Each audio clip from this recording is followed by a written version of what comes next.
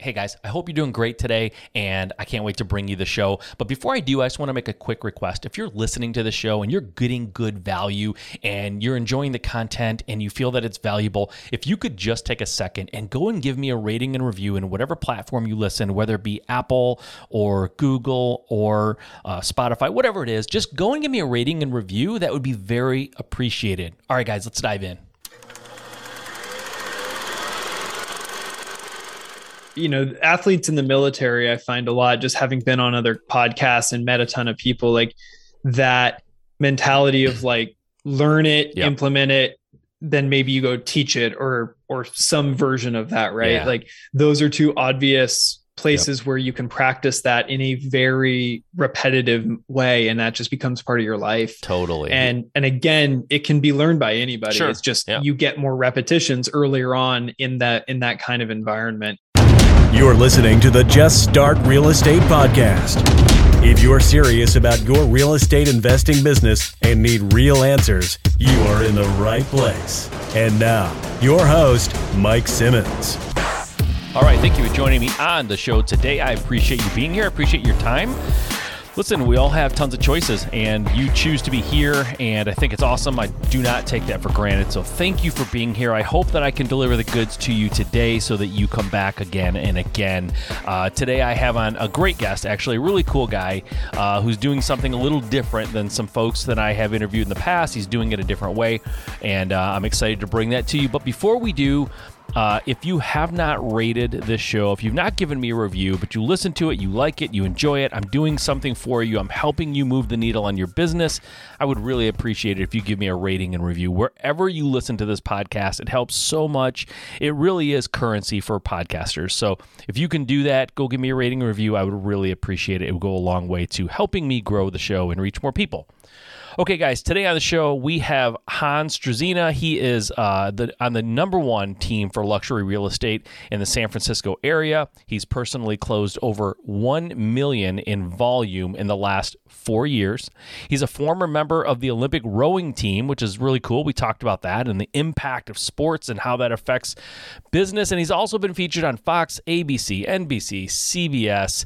He is doing some big stuff, and he's in that luxury market where I think a lot of real estate investors and even realtors sort of shy away from because it's a little intimidating and the buyer pool is smaller, right? And we talked about that. I challenged some of those limiting beliefs that I think kind of surround the luxury real estate market, and he had some great answers. So hopefully you guys are going to really enjoy this. I suggest that you take notes. He dropped some good stuff on us here, some gold bombs and some points that he used when he was growing his business. And he's a super young guy still. He's like crushing it, and he's going to do some big stuff in the future too. I am absolutely certain of that. So guys, I give you Hans. All right, Hans, thanks for being here. I appreciate you being on the show, and thanks for agreeing to do this, man. Yeah, Mike, appreciate you having me. This is awesome. Always an honor to be asked, and definitely excited to try and bring some value to your audience. Very cool. I can't wait, and I think you will do that. So before we do that, we do this every episode, and I know some people are like, why do you do this every time? Because I want people to connect with the people that are on the show, and people might not be familiar. So if you don't mind, give us a quick rundown of your background, where you come from, just so we can get to know you a little better and kind of have a better understanding of where you're coming from. Yeah, absolutely. I'm originally from the Pacific Northwest. So I grew up in Seattle, well, just on the east side of Lake Washington. And I went to the University of Washington. And so I spent my first 23 years in the Pacific Northwest. And most people who would Google me will find that I'm in real estate currently, but my former life was as an athlete. And so I found the sport of rowing. It's a very popular sport in the Seattle area. And I took it from a sophomore in high school all the way ultimately to the Olympic team via the University of Washington. And then I moved to California to train with a high performance team here in the Bay Area. And long story short, made my way to Rio and competed and placed fourth in the men's 8. Wow. And that was a hell of an experience, a ton of fun, very challenging and hard and emotional and all that stuff. Yeah. But that was my first career, if you will, definitely unpaid. and then about basically right when I was done rowing, I knew I was going to take a year off. got into real estate. I was listening to BiggerPockets like crazy between practices for 3 years before that. So I always knew real estate was going to be something I was in some capacity. Long story short, got my license, joined a team, left that team, joined another team, which is the group I'm on right now. Got into the luxury space, and then is simultaneously investing in real estate and help, to some capacity, helping other people do that for themselves through my course that I'm putting out, as well as just some of the content I put out. And then I obviously talk to my friends and family about it as well. So sure, got hopefully a lot to add to your audience, and hopefully someone will get some value out of this. Great. I do want to dig in a little bit just for a second. I'm always fascinated, and this is like going to be maybe a little bit of a turnoff to people who were not in sports, but I want to get your opinion, and maybe it's a little bit of a loaded question because you are an athlete. How important, or what role, or how does it manifest itself later in life, people who are in a sport, who compete in sports as a younger person when they go off and start their careers? Do you see a difference in those folks? Yeah, I was actually having breakfast with someone. I'm in GoBundance now, and some of your audience may have heard of this. And I was having breakfast this morning with a guy who lives just a couple of miles from me, who's also in the group. And we were actually talking about that because he's into Olympic weightlifting currently. And he's talking about like the physics of the bar and how your body moves around the bar to make it move efficiently so you can move more weight. And we were just talking about sort of the real application of physics in that case, and how that was the same in rowing, because it's basically a fulcrum. You got the oar, you've got the boat, it's a fulcrum, right? Yep. And then we kind of zoomed out and we're talking about how, like, obviously there's the physical aspect of like how to make the boat go faster or lift more weight or kick the thing farther or whatever. But there's obviously then the teamwork, the dedication. You got to put effort into it. You got to be intentional. You got to take coaching. You got to, if it's a team sport, know your position, know how it affects the other positions, and work together to win the game or to score the most points or whatever. Right. Yep. So it's not to say that you can't learn that elsewhere and you can't perfect that elsewhere, but it's a great place to start that, especially because it's pretty accessible to almost every youth in America, that you can kind of go out and try a sport, even just with your friends in the park. My principals in my real estate team were not athletes in the formal sense, but one was a ballet dancer for over 10 years professionally, and the other was a Broadway actor. And we go really deep on like the performance side of both of that. And then obviously what I did as an Olympic athlete, and there's so many parallels in that just as much, but it's all about like the teamwork, the soft skills, as well as the actual physical skills of showing up to practice or rehearsals or whatever. And I think all of that has tremendous value in business, and definitely in real estate as well. Totally. And I do think that, and maybe this is just because I was not an Olympic athlete, I do think that the athletics, even if it's only at a high school level, I think it makes a difference. I see a difference in people who were athletes as kids or as teens, and then how they conduct themselves later in life. It's not 100%. And to your point, you don't have to have been in athletics to be successful in real estate. I'm not suggesting that. Yeah. But what I'm saying is that going to, for me, I played baseball, football, and ran track. You could take any one of those, but let's just use track because it's not used a lot. Going out there and like having a coach blow a whistle and knowing you're going to run until you feel like you're going to throw up, and going through that and willingly going into that environment every day to make yourself better. I just think there's something to that dedication, and you hit the nail on the head. Probably the single biggest thing is not the physical side of it, in my opinion. Probably the single biggest benefit of having been in sports at some point is your ability to take coaching and understand that coaching is necessary to get you better. Too many people think that they're going to blow their business up and they're just going to be like huge and have this business that they always wanted with zero help and nobody in their corner. And it can happen, but it's so much the harder road. Like, it's so much easier, faster, better to get coaching from somebody. And I think you agree with that. I know you have a course because you believe in that. You've been coached on different levels, sports and in life. And it's so incredible that when you have that background and you accept the fact that you need coaching and that you're ready to be coached, that's so important, man. It's just huge. And I think that's probably why athletes tend to have a little bit of a leg up maybe, or a little bit of a head start sometimes when it comes to this, because they're a sponge. They're willing to learn. Yeah. And, I think there's, athletes in the military, I find a lot, just having been on other podcasts and met a ton of people, like that mentality of like, learn it, implement it, then maybe you go teach it or some version of that, right? Yeah. Like those are two obvious places where you can practice that in a very repetitive way, and that just becomes part of your life. Totally. And again, it can be learned by anybody. Sure. It's just you get more repetitions earlier on in that kind of environment, and as a result, it plays out in your life in a variety of ways. I'm sure we could go down that rabbit hole, but I think that the coachability thing is huge, taking direction but also being somewhat critical of like, okay, that person is doing it in a very specific way, or they have a result. Do I want that? Do I actually want what they have? Because if you get into a football team and you want to win state or you want to win championships or whatever, like that's a pretty easy, obvious goal. Like we just want to win the game. But like when you get out into the real world, it's like, we're on a podcast right now. There's so many other podcasts. You could get onto everybody's, see what they're doing and like, oh, that's so cool. And you could get shiny object syndrome. Yep. And so I think when you're picking a coach or you're taking advice, you have to be really, because advice is prevalent out in our world right now. Yeah, for sure. You have to be very careful of whose advice you take and why you're taking it, almost more importantly, because you could. This is something that I struggled with, frankly, is like I was really good at taking advice and implementing it, but then I was just taking all this different advice and I was kind of getting all over the place, the shiny object syndrome. Yeah. And eventually, hopefully you find some success, and then you start to have to ask yourself, okay, do I actually want this? Is this like next deal or this next thing a little bit better, or is it tons better? And figure out who you're actually following and taking advice from, and then what you're implementing and then what it's going to get you. Yeah. And you brought up a great point early when you started answering and speaking about the military. I have seen so many military people excel in as an entrepreneur or real estate investor, whatever.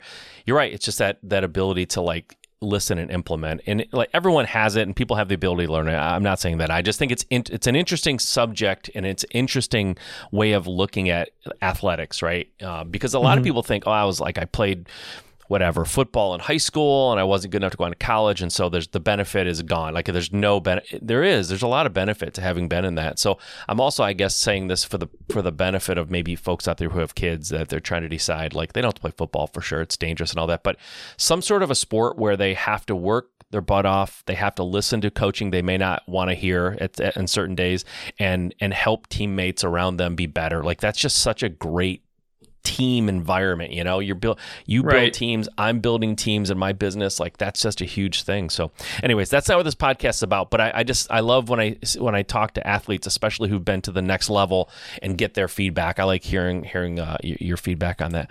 So you moved in, you tried different stuff. You mentioned shiny object syndrome, which I think a lot of us have in the beginning. How did you settle on, or why are you focused on luxury market? Why that? Because here's why I'm going to ask. I'm going to preface this. I'm going to throw this isn't a hardball question, but I guess it would be the objection that I think people might be thinking, and what I would think if someone suggested I get into the luxury market. I typically tell people when they're deciding what sector of the market to get into, I usually recommend that people get into the sector of the market that has the highest volume of buyers, which is typically your mid-range market, right? Like beginner or entry level, like new home buyer, downsizing market, like that median house price market. Why luxury market? Why does that appeal to you? So to tell that story, I have to give you the context of where I started, which is in short sales and foreclosures. I was cold calling 2 hours a day. Anyone who had a notice of default in like the couple of counties immediately around me and the one I was in. And I ended up doing 9 deals my first year. And they were hard. And I actually had 11 in escrow, 2 more in escrow that got foreclosed on while they were in escrow because people weren't paying their notes for 5 years or more. Yeah, crazy. but I was hustling, killing myself for this amount of work. And I learned a lot, and I'm glad I did it. But then I recognized eventually that like I wasn't being valued to the level that I could, meaning like people didn't care that I was in the Olympics and didn't care what I could bring to the table. They cared 100% about not getting foreclosed on. And sometimes they didn't even care about that. So it was like beating my head into a wall. So I recognized like, okay, the amount of work is actually probably less, because if you're not dealing with a first and a second lender, you've got a lot less moving parts in a higher end deal. Obviously the price points are much higher, and so the paydays are bigger. But most importantly, like the value you can bring to the table, if you really start to nail it for people, like they value it, and they're not going to try and chop money off your commission or second guess you all the time if you're really bringing a high level of expertise. And obviously that takes some time to develop, but ultimately it was that. And, as the market goes more autonomous, well, obviously this is going to release afterwards, but Zillow is offloading all of their iBuyer stuff, and 60 whatever % of those houses are underwater. Yep. So that model clearly didn't work. Not to say that something won't work in the future, but that was a model that was attacking that like middle tier and that low tier price points, as far as I could tell. And so I was thinking, well, if technology is going to try and take that middle and that lower side, I need to go where the technology isn't. And it's such a relationship based and a trust based transaction and an engagement with someone when you're representing them on a $1, $2, $3, $4 million purchase or sale, that it's going to be really, really, really hard to outsource that to AI. Like if a consumer who's selling $100,000 house who has $20,000 of equity and there can save $1,000, that's a huge percentage relative to what they're willing to gain. And they might just outsource that to the lowest bidder. Right. But if you're talking about someone who, can save you or make you another 3 to 5% on a huge, on a multi-million-dollar deal, it's like $50,000, that becomes pretty serious to somebody. And and it's harder to stomach just like maybe throwing that away to the lowest bidder, if you will. So I realized it's a high touch, high value transaction. And that ultimately was a place that I wanted to go. I wanted to build these relationships, build these skill sets, build a reputation that I was someone who could get it done and do it at an incredibly high level.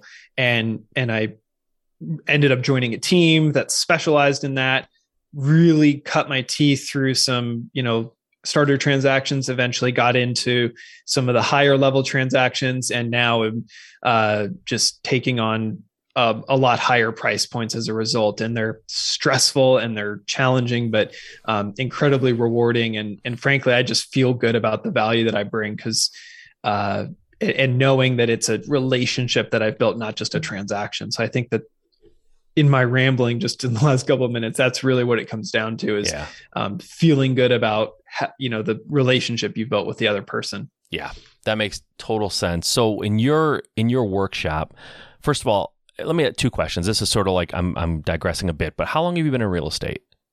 5 years, or just over 5 years. Okay. And in your workshop, are you speaking primarily to realtors, people who are like, okay.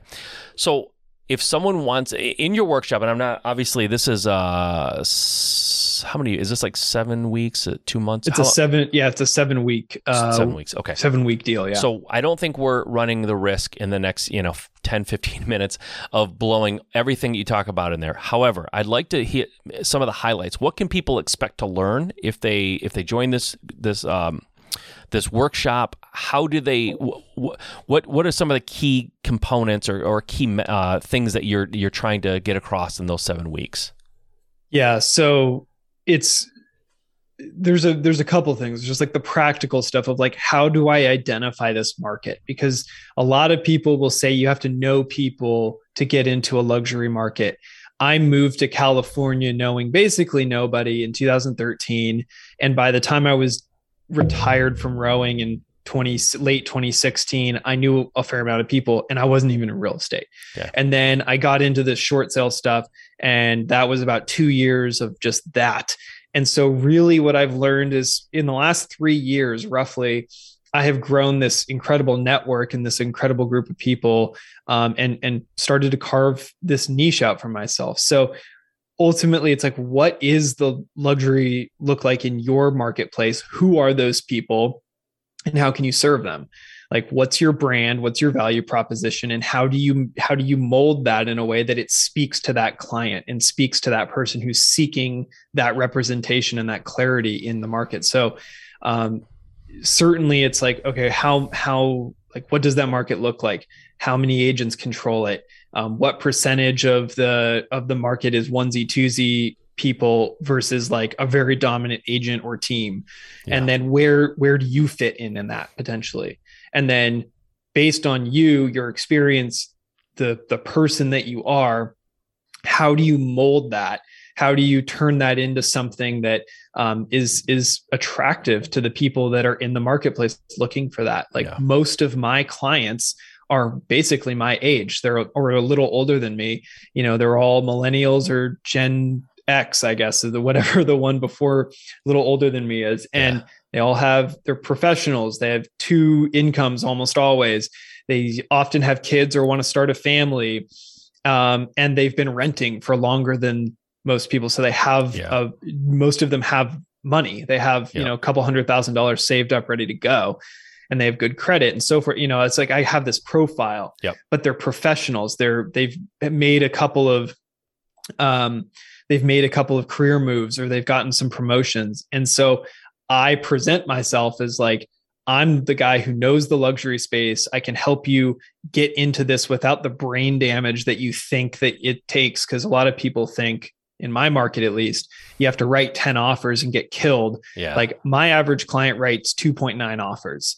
And so I tell them, like, I have a process that if you go the extra mile with me and educate yourself and let me guide you, I will spare you a lot of the insanity. That's and awesome. Admittedly, that's an average. So sometimes people write like a lot. You know what I like about it? It shows that you have metrics that you track, you know, and I think that's such a universal thing when you're in business and you want to be successful in anything.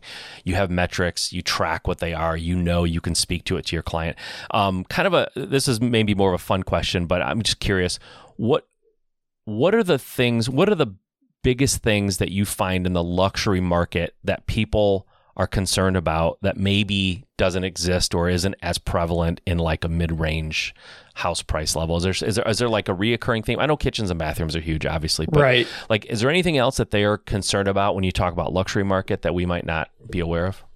Yeah, most of the time it's, well, by definition, a luxury home is it's not a need, it's a want, right? And so you've got people, depends on your market, of course, but you've generally got people who you don't need 2,000 or 3,000, 4,000 square feet and an extra couple of bedrooms and bathrooms on a better block. But you want it, right? It makes you feel good. And so there's an emotional side of this that you have to tap into. And the hard thing is to tap into how that makes you feel and then turn that into a number, a dollar amount. Right. And so going through the mental gymnastics to get there, and figure out, okay, if I'm going to spend $2 million, what does $2 million buy me that, you know, I could otherwise buy for 800,000, right? You can buy shelter, you can buy 4 walls and a roof for any amount of money in any given market, but why spend $2 million or whatever it is? Right. And then feel really good about that purchase, because that's a lot of freaking money, man. Like, people want to, you know, like, how are they going to justify this in their head? And so it's that. And then also, generally speaking, at least with my clientele, it's family. People want to have their kids grow up in a great place, in a great school district, on a safe block, on a place that they can go play or meet the community, meet the neighbors, whatever it is. Right. And so when you start to tap into those things, it's like, it's not just basic shelter. It's like, it hits on all of these other things. And, you know, the memory they had when they were growing up of Christmas and coming down the stairs, and they want to provide that for their kids or whatever it is, you know, it's always a little bit different, but those things, generally speaking, are what you're contending with in the luxury space versus just like, I need a place to live, end of story. Yep. So, all right, I'm going to try to tease something out of you here to see if there's anything, but what is the most, let me rephrase this. Has there been any deal that fell through for a ridiculous reason, like something that the buyer or the seller said, nope, that would be unusual? Because I just bought a house, and I'm not like saying, luxury market. I guess it was for my area, but the stuff that was important to us, I think maybe somebody would have thought that's insane. Why do you care? Mm-hmm. What's a reason something fell through that you were like, "Are you got to be kidding me?" Well, luckily it didn't fall through, but I had a client who literally was going to move across the street. And they had a 2,000 square foot house. They wanted a bigger house, and they wanted to stay on this block. And so the likelihood that a bigger house with a bigger lot coming up in their son's lifetime was like maybe 1 or 2. And so they're like, screw it. If we're going to do it, let's do it now. Plus they happen to love the house. So that helped. We wrote an offer, $3.6 million cash. This was the highest price sale in the history at the time. It just got exceeded, but highest price at the time in our town, in our city. Okay. And they wrote it all cash, 10-day close, 3 days into the marketing period of, it was a fantastic outcome for this house. Mm-hmm. We get a call back from the agent on the other side who's like, you're going to get a counter from me. It's not on price. It's on some exclusions. Okay. And so we got it, and they wanted to exclude the curtains in the front living room. They wanted to exclude, what was it? Some planters in the back, and something else. I can't remember what the thing was. Maybe a chandelier or something. It was a chandelier. Okay. And my clients went ballistic. They also know these people personally because they live across the street from them for 5 years. And they're like, we just wrote you this offer. Like, are you kidding me? We are out of here. And I was like, okay, I get it, but can we just come back together and take it down a notch here? And so we ended up coming together. And so turns out the curtains were custom made $25,000 curtains that she just loved. And that she wanted to take them to the new place. And so we countered back with like, okay, you can have your curtains, but we want the kitchen table. And it was this custom $5,000, perfect for the bench seat that they had put in the kitchen. Okay. And they said, okay, fine. So we ended up, negotiating over furniture, and it came together, and we closed it, luckily, but it was like, over curtains, we were about to lose $3.6 million. That's insane. Crazy stuff. That's too funny, man. It's too funny. You know what, too? The funny thing is, if the curtains had been excluded in the original agreement, but to have something like that come up at the last minute. The house that I bought, the agreement was there was a theater room, and the agreement was they leave all the theater equipment. Yep. And my realtor didn't know anything about theater rooms. She had never had one or dealt with one before. So she's like, anything, she said the screen and the projector must stay. And so when we got here, the screen and the projector were there, but that's not the speakers. That's not the AC, remote. Like there's so many, the guts basically were gone. It's like I got a shell of a car. They took the engine and all the seats out of it. And it's like, this isn't the theater room. This is a screen and a projector, but that's not what, she's like, oh, I didn't know. So it's just crazy, just stuff that people will take. It's like, why did they even take, because they left the speakers on the wall, but they took the speakers that were on the floor. It's like, you took half of a speaker system. It doesn't make any sense, but it's crazy, man. Just the stuff that people will. I've seen people walk out of houses that I had flipped for like the color of the paint was not the right shade of gray or something. It's just crazy. He's like, are you kidding me? I'll repaint the house. Like, what are you even talking about right now? But it's wild how emotions and money get involved when you kind of cross section that, and that is like. That's my job. Like I manage that intersection of emotions and money. And not only like what the money buys, but then the stuff that you're describing, like someone gets really upset that there's screw holes in the wall because they had really heavy art. Right. And those holes are bigger than standard nail holes. Right. Yep. And now we're like freaking out and going back and forth on like, who's going to patch this? It's technically not in the contract, but you told us you would deliver it in a whatever condition. Right. And so Totally, 100% have. But you know what? Every transaction that goes by, you get better, smarter. You can head things off at the pass. You know, if you walk into a house that has god awful huge art, there's going to be that, and so you don't have that. Doesn't have to be a surprise to the next client, right? You can have that conversation up front. So you just get better as you go. I hear you though, man. I tell you what, the luxury market, for exactly what you said, you're just dealing with a different client and different things, but AI can't replace that human interaction that I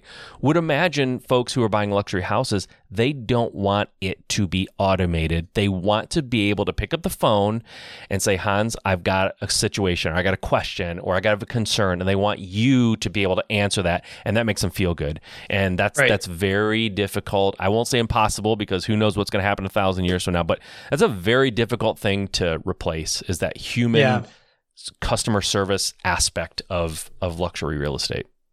Well, and people call me or text me regularly and like, hey, do you have a painter? Do you have a handy person? Do you have a this or that? And it's like, yeah, I do. Here you go. Yeah. And you know, it's about expectations versus reality, essentially. Like, you're just managing that expectation level. And that's something relative to the course. It's like building a business behind that, like a service-based business behind that, what you just described, is kind of what I'm trying to teach in the course, because I think that is not the way to like build a business in 30 days, like with all the Instagram and YouTube ads of like, people are making 7 figures in real estate in 120 days. It's like, no, they're not. Yeah. That's total garbage. And so it's not sexy. It doesn't sound good on an Instagram ad, but like, if you can build the base, the foundation of your offering, articulate it, and then deliver upon it, like, that is how you build longevity in a marketplace, and you build a relationship. Same thing if you're a flipper, same thing if you're investing. Like, if you are the kind of investor who comes into an agent, to a property manager, and says, this is what I want, this is how I want it to be done, this is the kind of property I'm looking for, and they bring it to you, and then you close and you do what you say you're going to do, like, you get more opportunities, right? Like, same thing as an agent. The skills are transferable. It's just a different widget.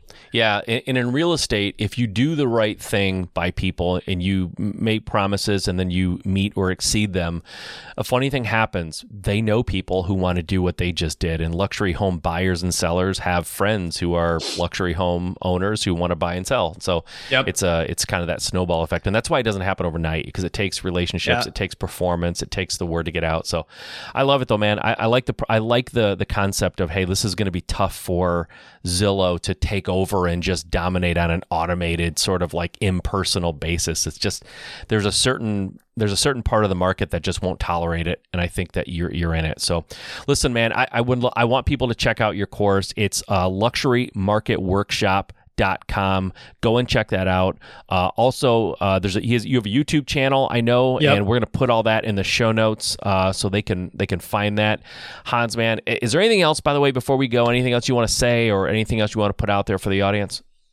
No, I mean, the only thing I would leave you with is you know, when you're getting into real estate, there's a lot of people who fly in and out of this career, this industry, frankly, whether it's flipping houses, wholesaling, or being an agent. Like, it's easy to get into and out of, but you should ask yourself, like, what do you actually want out of this? Like, are you trying to build a career or just make a buck? Because those are completely different things.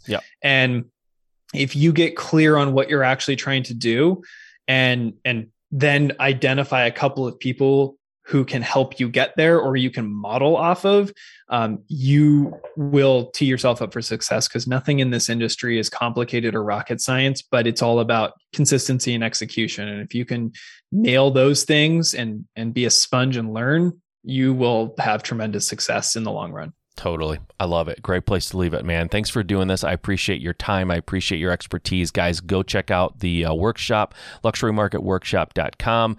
Hans, man, all the success in the world to you. I wish you nothing but the best, and hopefully we'll catch up in the future. Mike, appreciate you. Thank you. All right, guys, I hope you enjoyed that interview. I enjoyed talking to Hans. He's a good guy, smart, very, very smart guy, too. And, at the risk of sounding super old, he's a really young guy. He's just crushing it. He knows what he wants, and he's going after it. I think that that rowing background, that athletic background, that team background, I do think it helps. I mean, I don't think it means you can't be successful. I think we made that pretty clear. If you haven't been in sports, it doesn't mean you can't do it. But I think that background, it helps. It just helps. And so, talking to a guy who had such, at Olympic level, had that background, really, really fun. And that competitiveness comes through, and it shows up in the work, and it shows up in the success. So I hope you guys enjoyed that interview. It was a fun one for me.